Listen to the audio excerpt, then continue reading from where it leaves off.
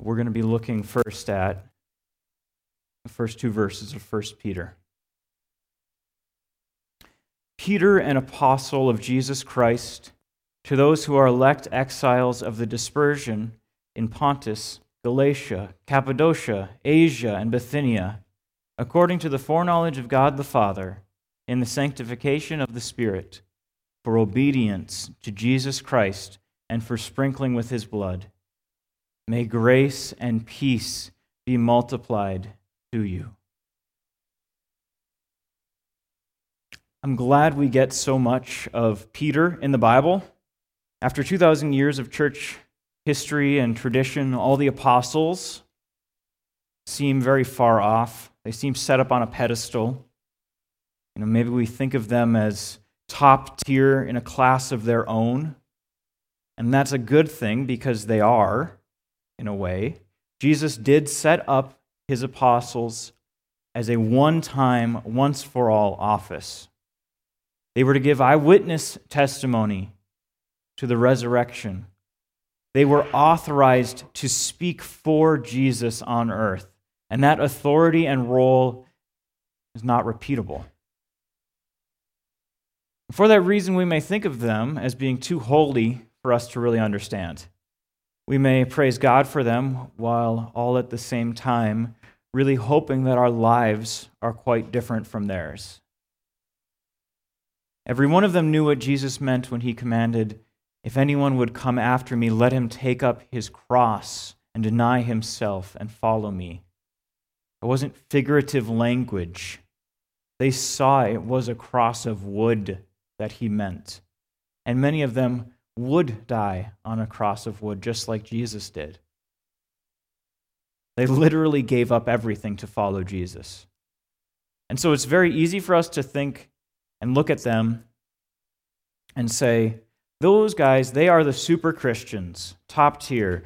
They have way more faith than I will ever have. If I had that kind of faith, maybe I could be like them. But you know what? I'm just a guy living out in the middle of nowhere. I don't have a seminary degree. I don't understand all that stuff Jesus is saying in the Gospels. I just do my job. And you know what? I'm really not cut out for that extreme kind of Christian life. I've had opportunities to witness and evangelize to people, and I just get nervous and kind of shut up. I'd really just rather go out and fish. And if you think that I'm ragging on you, I'm not. I'm just describing Peter's life. This is why I like him. He could fit in with any hardworking, rural, flyover country. We look at him in the Gospels, and it's hard to take him seriously sometimes. He's just a fisherman, after all. Just remember all his blunders. He was always quick to speak. And when Jesus meets him in a fishing boat and tells him, along with the others who are there, to let down their nets one more time, Peter has to say, "Master, we toiled all night and took nothing." And I can imagine Peter being kind of frustrated. "Listen here, who are you? I've been fishing my whole life. We fished hard all night. There were no fish here. We're not going to catch some right now." But then Jesus gives him that look that says, "Don't you trust me?" And so he quickly adds, "But at your word, I will let down the nets." Or at the Last Supper, when Jesus reveals that all the disciples will leave him, and Peter brazenly says, "Even if I have to die, I will not leave you." And all it took was the words of a little servant girl to scare him away into denying Christ 3 times. And after the resurrection, having seen the empty tomb, having met the risen Christ, Peter goes out seemingly unchanged from that experience. One of those places where I'm going to ask you to open your Bible because we're going to be looking at a big chunk, John chapter 21, so turn there. Simon Peter, Thomas, called the twin, Nathanael of Cana in Galilee, the sons of Zebedee and two others of his disciples were together. Simon Peter said to them, "I am going fishing." Now, who hasn't heard that 1,000 times in North Dakota from somebody? I am going fishing. They said to him, "We will go with you." They went out and got into the boat, but that night they caught nothing. After all that time with Jesus, walking with him for 3 years, after Peter's traitorous denial, after the cross and the grave, after seeing the risen Lord with his own eyes, all Peter could do now was go back to the way of life that he knew before. I'm going fishing.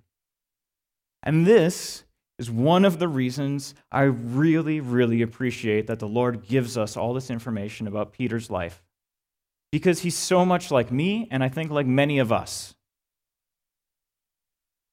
We have been shown the truth. We know who Jesus is. And yet, it doesn't change us, or it doesn't seem to change us. But Peter doesn't get it yet. Jesus doesn't leave him there. Peter is a failure of a disciple. He denied his Lord. But Jesus comes to him now in the very same place he originally found him, fishing all night without a catch. And Jesus restores Peter. Again in John 21, just as day was breaking, Jesus stood on the shore. Yet the disciples did not know that it was Jesus. Jesus said to them, "Children, do you have any fish?" They answered him, "No." He said to them, "Cast the net on the right side of the boat, and you will find some." So they cast it, and now they were not able to haul it in because of the quantity of fish. That disciple whom Jesus loved, therefore, said to Peter, "It is the Lord." When Simon Peter heard that it was the Lord, he put on his outer garment, for he was stripped for work, and threw himself into the sea. The other disciples came in the boat, dragging the net full of fish, for they were not far from the land, but about 100 yards off. Go down a couple verses. When they had finished breakfast, Jesus said to Simon Peter, "Simon, son of John, do you love me more than these?" He said to him, "Yes, Lord, you know that I love you." He said to him, "Feed my lambs." He said to him a second time, "Simon, son of John, do you love me?" He said to him, "Yes, Lord, you know that I love you." He said to him, "Tend my sheep." He said to him a third time, "Simon, son of John, do you love me?" Peter was grieved because he said to him the third time, "Do you love me?" And he said to him, "Lord, you know everything. You know that I love you." Jesus said to him, "Feed my sheep." Why does Jesus ask 3 times? I think it's to meet the 3 denials that Peter denied Christ, now with 3 affirmations that he loves him. And with this admonition 3 times, feed my lambs, feed my sheep, tend my sheep. So instead of denying his love for Jesus 3 times, being the final saying, it's his affirmation that is final. And now instead of going out and weeping bitterly, he has a calling to fulfill. And it's recorded in the book of Acts that we see that by the power of God's Spirit, Peter does become a leader, tending to Christ's sheep.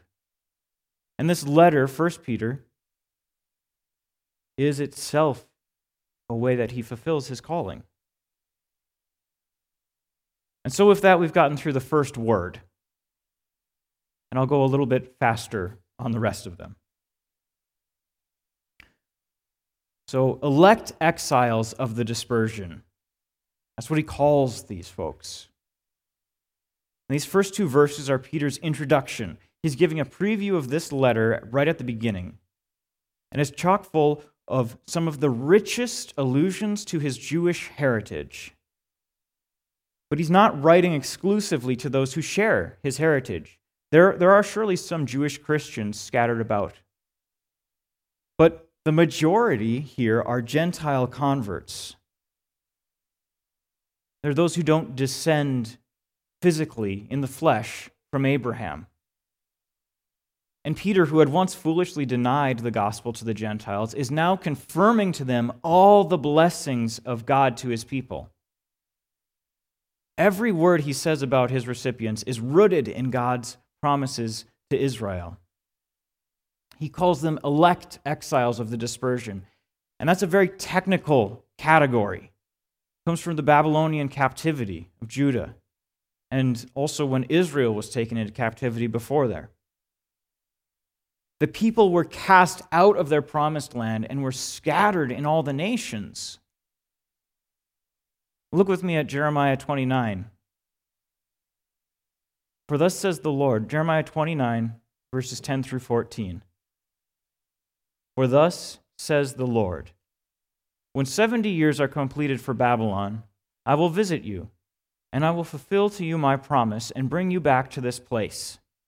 For I know the plans I have for you, declares the Lord, plans for welfare and not for evil, to give you a future and a hope.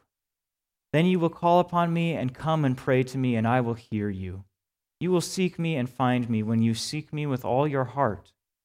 I will be found by you, declares the Lord, and I will restore your fortunes and gather you from all the nations in all the places where I have driven you, declares the Lord. And I will bring you back to the place from which I sent you into exile. And many of the Jews did not return to live in Israel, but they stayed in the lands where they were driven. And over time, it was even gone further out. And so they were known as the dispersion, the diaspora. They were elect because they were God's chosen people, but they were exiles because they weren't in their native land. We see this, Acts chapter 2, the day of Pentecost. It said, now there were in Jerusalem Jews, devout men from every nation under heaven, Jews from every nation. And at this sound, the multitude came together, and they were bewildered, because each one was hearing them speak in his own language. And they were amazed and astonished, saying, are not all these who are speaking Galileans? And how is it that we hear each of us in his own native language? Parthians and Medes and Elamites and residents of Mesopotamia, Judea and Cappadocia, Pontus and Asia, Phrygia and Pamphylia, Egypt and the parts of Libya belonging to Cyrene, and visitors from Rome, both Jews and proselytes, Cretans and Arabians, we hear them telling in our own tongues the mighty works of God. There's Jews this list is basically the entire known world, A to Z, where the Jews are. And they've come to Jerusalem because it's time for Pentecost, which was actually a Jewish ceremony, a Jewish religious event before it was the coming of the Holy Spirit. So they all gathered, and they all had these native tongues because they were all dispersed. They were in all these different nations. So Peter is using this term now, which was exclusively for God's people exiled in other nations. And now he understands that the people of God truly are scattered among all the nations, but not just the Jews. Because the promised Messiah was not just for the Jews. He would save the Gentiles also. Just as Isaiah says, it is too light a thing that you should be my servant to raise up the tribes of Jacob and bring back the preserved of Israel. I will make you as a light for the nations, that my salvation may reach to the end of the earth. Which is great news for us because we are the Gentiles. We're the people that didn't descend from Abraham. And the blessing is ours too. He says, according to the foreknowledge of God the Father. Now, there are words here that have become contentious in modern arguments. Elect, foreknowledge. But I want you to see how these words are first rooted in God's promises to his people Israel. Peter didn't come up with this. It's not a New Testament concept. Turn to Deuteronomy chapter 7, verse 6. As the people are about to enter the promised land, Moses tells them this from the Lord. He's giving them this as a warning. For you are a people holy to the Lord your God. The Lord your God has chosen you to be a people for his treasured possession out of all the peoples who are on the face of the earth. It was not because you were more in number than any other people that the Lord set his love on you and chose you. For you were the fewest of all peoples. But it is because the Lord loves you and is keeping the oath that he swore to your fathers, that the Lord has brought you out with a mighty hand and redeemed you from the house of slavery, from the hand of Pharaoh, king of Egypt. Know, therefore, that the Lord your God is God, the faithful God, who keeps covenant and steadfast love with those who love him and keep his commandments, to 1,000 generations, and repays to their face those who hate him by destroying them. He will not be slack with the one who hates him. He will repay him to his face.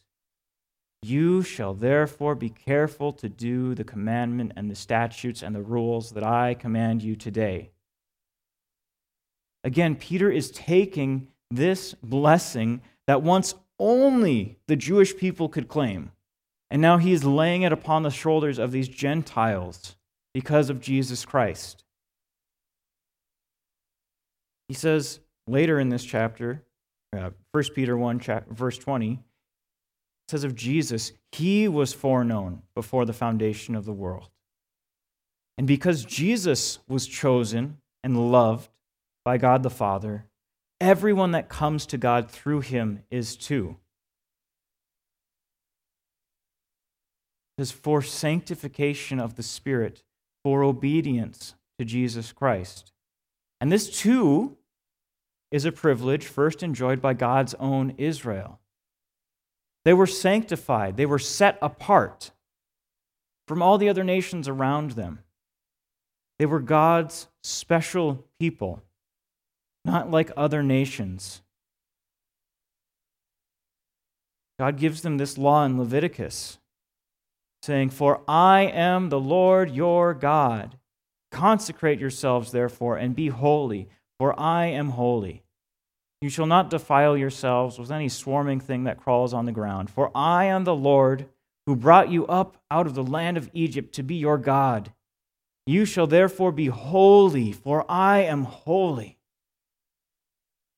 But now, instead of ritual purity laws that marked out the Jewish people, because they didn't eat certain foods or wear certain clothing or do all kinds of other things that the nations around them did, now instead of that, what sets the people of God apart is faith in Jesus Christ.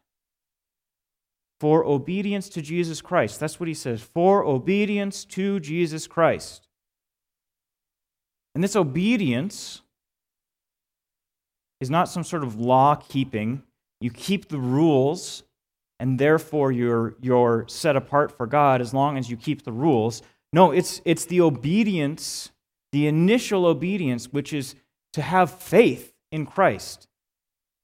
1 Peter 1, verse 22 says, having purified your souls by your obedience to the truth, purified, sanctified, or what Paul in Romans calls the obedience of faith.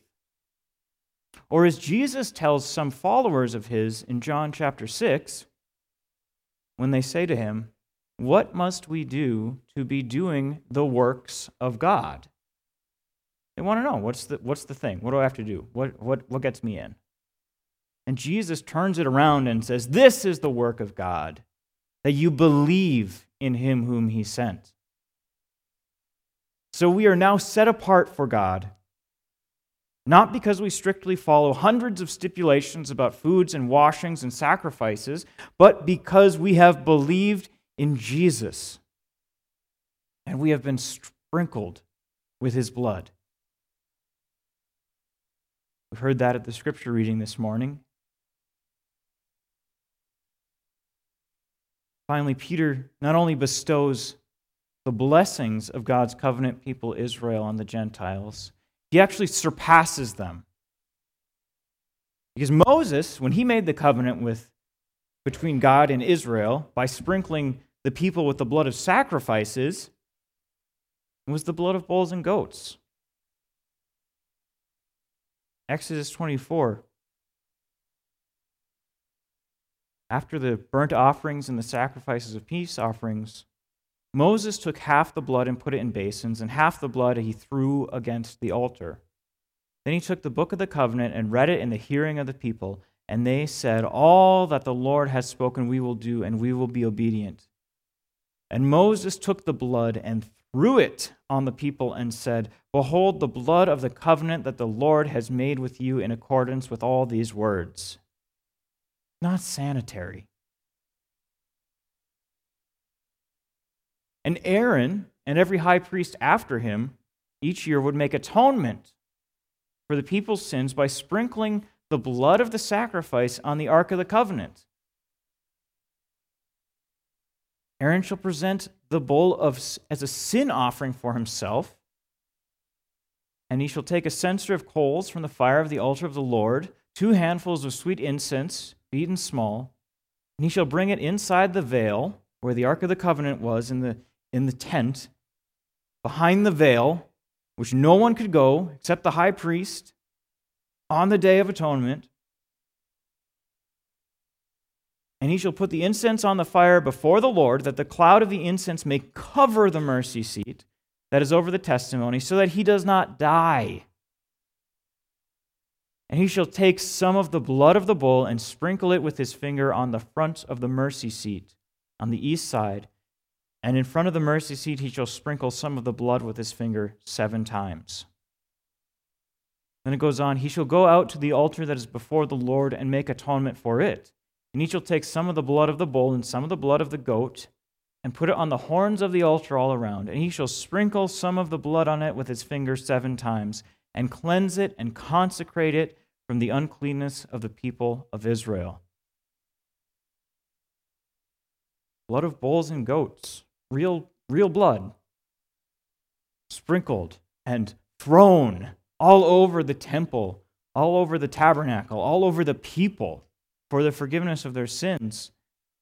But now, what Peter is saying is that Jews and Gentiles alike actually have much better blood sprinkled on them. Hebrews chapter 10, verse 19 through 22. Therefore, brothers, since we have confidence to enter the holy places by the blood of Jesus, by the new and living way which he opened for us through the curtain, that is, through his flesh, and since we have a great high priest over the house of God, let us draw near with a true heart and full assurance of faith, with our hearts sprinkled clean from an evil conscience, and our bodies washed with pure water. And that's how Peter can give these promises over to Gentiles like you and I.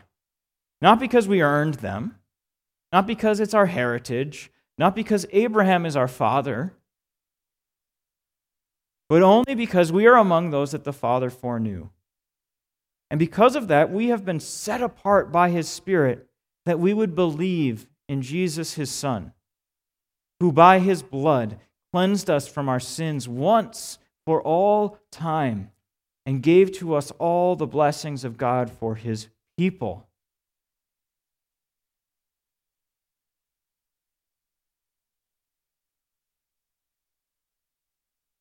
Jews and Gentiles were not supposed to like each other. Gentiles had been persecuting Jews for millennia. Pharaoh, king of Egypt, put them into slavery and tried to kill them off. The nations around offered no assistance during the 40 years in the wilderness. The Canaanites tried to plow them under as slaves or remove them altogether from the land. Assyria and Babylon scattered them from their promised land. And at the time of writing, when Peter wrote this, Rome was the occupying enemy force in Israel.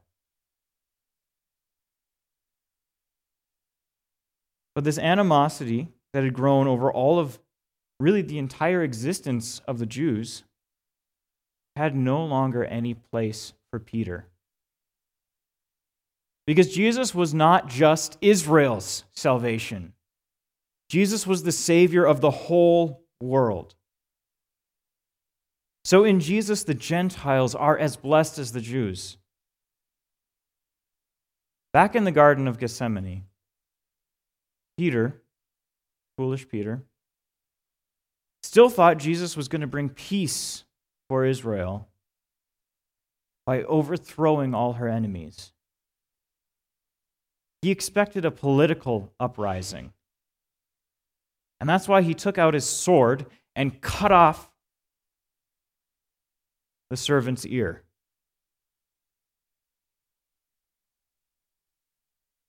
It was finally time these Gentiles got what they deserved.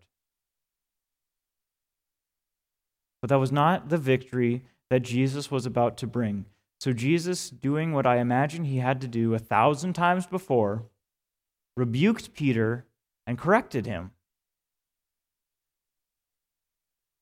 Because Jesus' command to love extends beyond people who look like us, act like us, and live like us.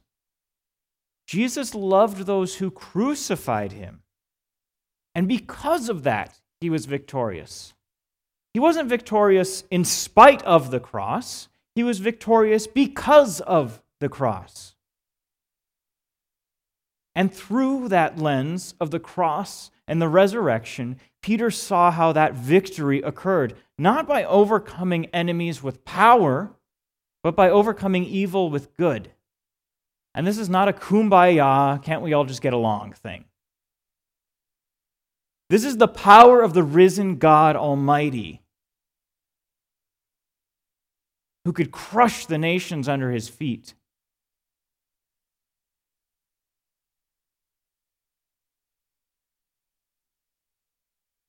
So Peter says, grace and peace be multiplied to you. Grace, which was the greeting that the Gentiles used when seeing each other. But for them, it really just meant something like good luck, good to see you, hope you're happy, hope you're having a good day. But it was not the grace of good luck and good fortune. It was the grace of God to us in Jesus Christ. And peace, not the peace of worldly power and security that the Jews, Peter with them, hoped their Messiah would bring, but the peace with God and with each other because of what Jesus had done. Is that what you think you need? Because that's what Peter knows we need. Or do you live like good luck and good times are all you really need to get along in life? Do you live like all you need is to live in a place that can keep their thumb on every other place around them and doesn't have war within its borders? Is that where you find your peace and security? Is that what your promised land looks like?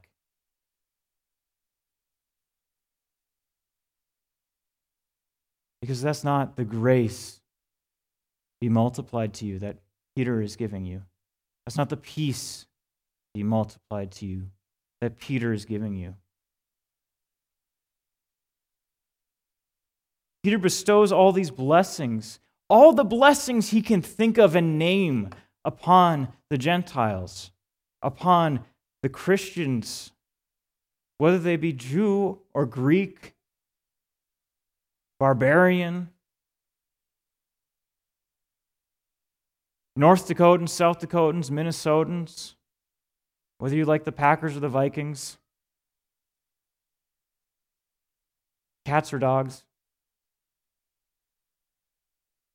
Because their Jesus, the Jesus that they trust in, is the Jesus that Peter trusts in. And the Jesus that Peter trusts in is our Jesus. Because he is the same yesterday, today, and forever. And so I too, because of that, I can say to you, may grace and peace be multiplied to you. Amen.